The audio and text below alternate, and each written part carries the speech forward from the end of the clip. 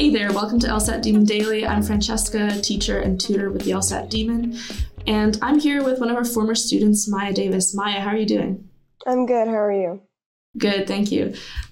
So Maya, we're here to chat because you've crushed the test as well.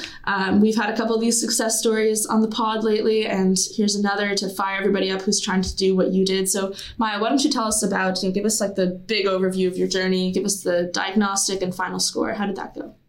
Yeah, so I have always wanted to go to law school, so I've always known I've had to take the LSAT and kind of the back of my head. But then I met with my advisor in September, and I go to a really big university, and so I feel like advisors are the biggest turnover of all of the staff, and so I've had like 4 or 5. And so I learned at that meeting in late September this year that I was further ahead in my credits than I thought I was, which meant I had to take the LSAT this semester and apply to law schools this semester. And so I took a diagnostic that same week, which was a 159, and then I scored a 175 on the November test. Congratulations on the score. That must be awesome. I hope you did something to celebrate that. So when you're saying that you were further ahead in your credits, I mean, you've had a bit of a non-traditional experience with your undergrad, right? What was that like? Yes. So I came into college with more than I expected credits in like dual enrollment and AP stuff from high school. And then I kind of I did through summer semesters and stuff like that. Because I mean, I'm completely self-funded, so it really benefits me to get stuff done as quick as possible. And so I guess I just did more credits than I thought I had. And so I thought I was a sophomore or a junior, and then I went in and I was a senior. I think that really goes to show this point that sometimes you don't know what the timeline is. And for a lot of people, when we say that, that ends up being you're on a longer timeline than what you anticipated. But it can go both ways. And I mean, of course, there wouldn't have been something so bad about waiting longer to study longer to get a better score if you didn't have that score. But with the 175, I mean, there's not much further you can go from there. I think you're good to go. So as for the actual LSAT studying itself, what did you do? How did you use the Demon? Did you come from anywhere else before? What was your actual studying like? Yeah, so I did the Demon live for all of October. My boyfriend's awesome parents gave me a month of the Demon as a gift, which was so great of them. And so I started out with live for a month, and then I switched to basic for the last 2 weeks I had before the test in November. Yeah, I really, really liked the pace of the classes, and the time frame really fit with my work schedule. And I really liked especially one of my biggest problems is wanting to go too fast. And so drilling and then building up to sections, I really like the section thing because it helps me build up stamina for time.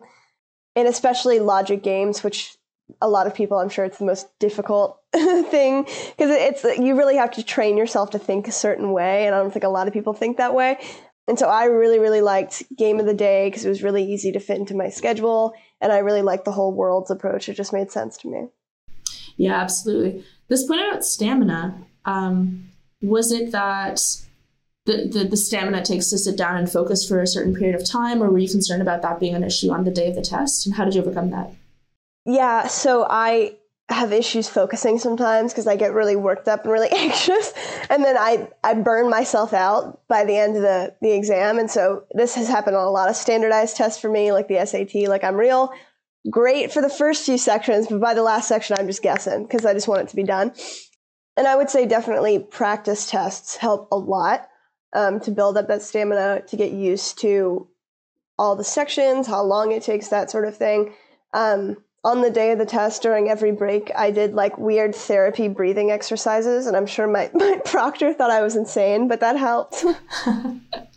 Yeah, it's like the mindfulness breaks and the drilling feature that we do sometimes. Yeah. Totally. It's about getting to know yourself and getting to know what you need. And I always think about, people ask to compare the LSAT to, for example, the MCAT, if you have, friends on the med path at all.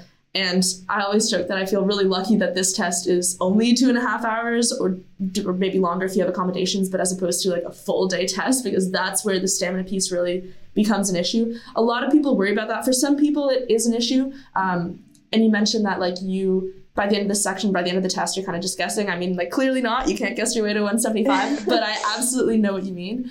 And it's just about practicing under those time conditions and doing those at least once in a while, doing those like the full practice tests all in one sitting. I definitely think that can be valuable, even if you don't do it every single time you take a practice test. And when you say that logic games is the most difficult, it's interesting. Actually, like, everybody has a different thing that they struggle the most with.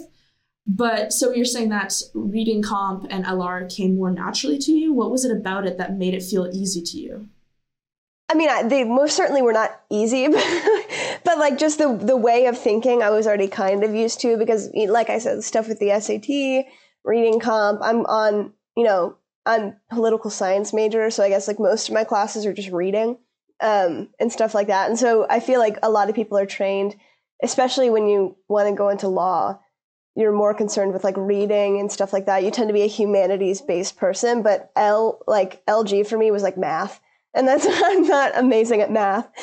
Yeah, I often think about that when people mention how much they hate reading comp or LR.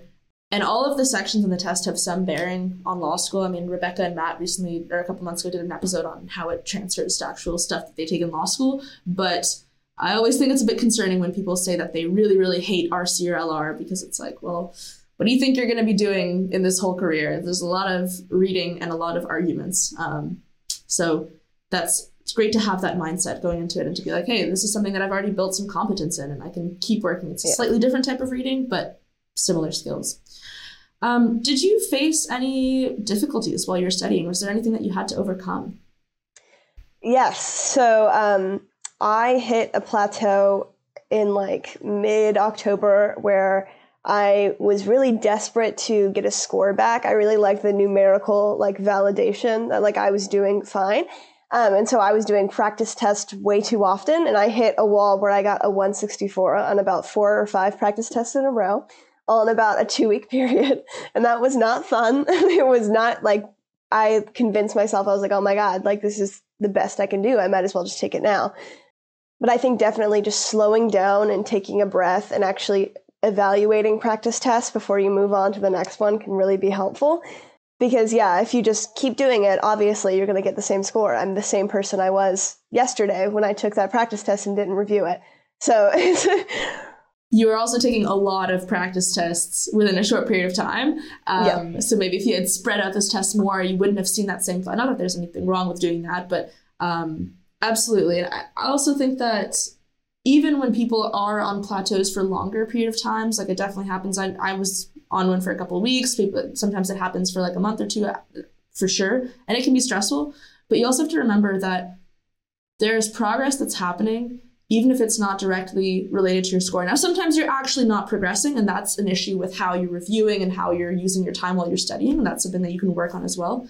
But if you feel like you're leaving a study session having understood something that you didn't understand before, for example, you make one mistake and you review that mistake and you understand it, that's progress. Even if, say, on the next time you take the test, you're still slow, so you're still getting through fewer questions, but the questions that you're doing with more accuracy than before, that's progress, even if it won't necessarily be immediately reflected in your scores. So that's something, words of encouragement to keep in mind if people are struggling with plateaus. So looking forward, you did apply this cycle, is that right? Yes. So what's that been like, if you want to the extent that you want to speak to that? Yeah, it's something. I mean, I'm considering as well, possibly just, sitting on this score and then applying early again next cycle, considering that I'm pretty late in the game. But I mean, let's just see what I can do now. I'm sure that I have a fee waiver, so there isn't like a ton of penalty other than like my time to apply to a bunch of places. I think like I'm applying to like 6 or 7, just to see what happens, see what I can get. Yeah. The only other penalty that you might want to think about is the penalty of getting tempted by bad offers. And, hopefully you don't settle for a worse offer than what you could get if you waited till next cycle, because with a score like this, and I can only assume that your GPA is stellar as well, and you clearly have a lot going for you. I don't think that you should settle for anything less than the best and anything less than your dream schools and going for free. I mean that. Thanks. Of course. So Any final words of wisdom for people studying, and also for people who are working while they're studying, in school while they're studying? Any words of wisdom to get through this LSAT grind?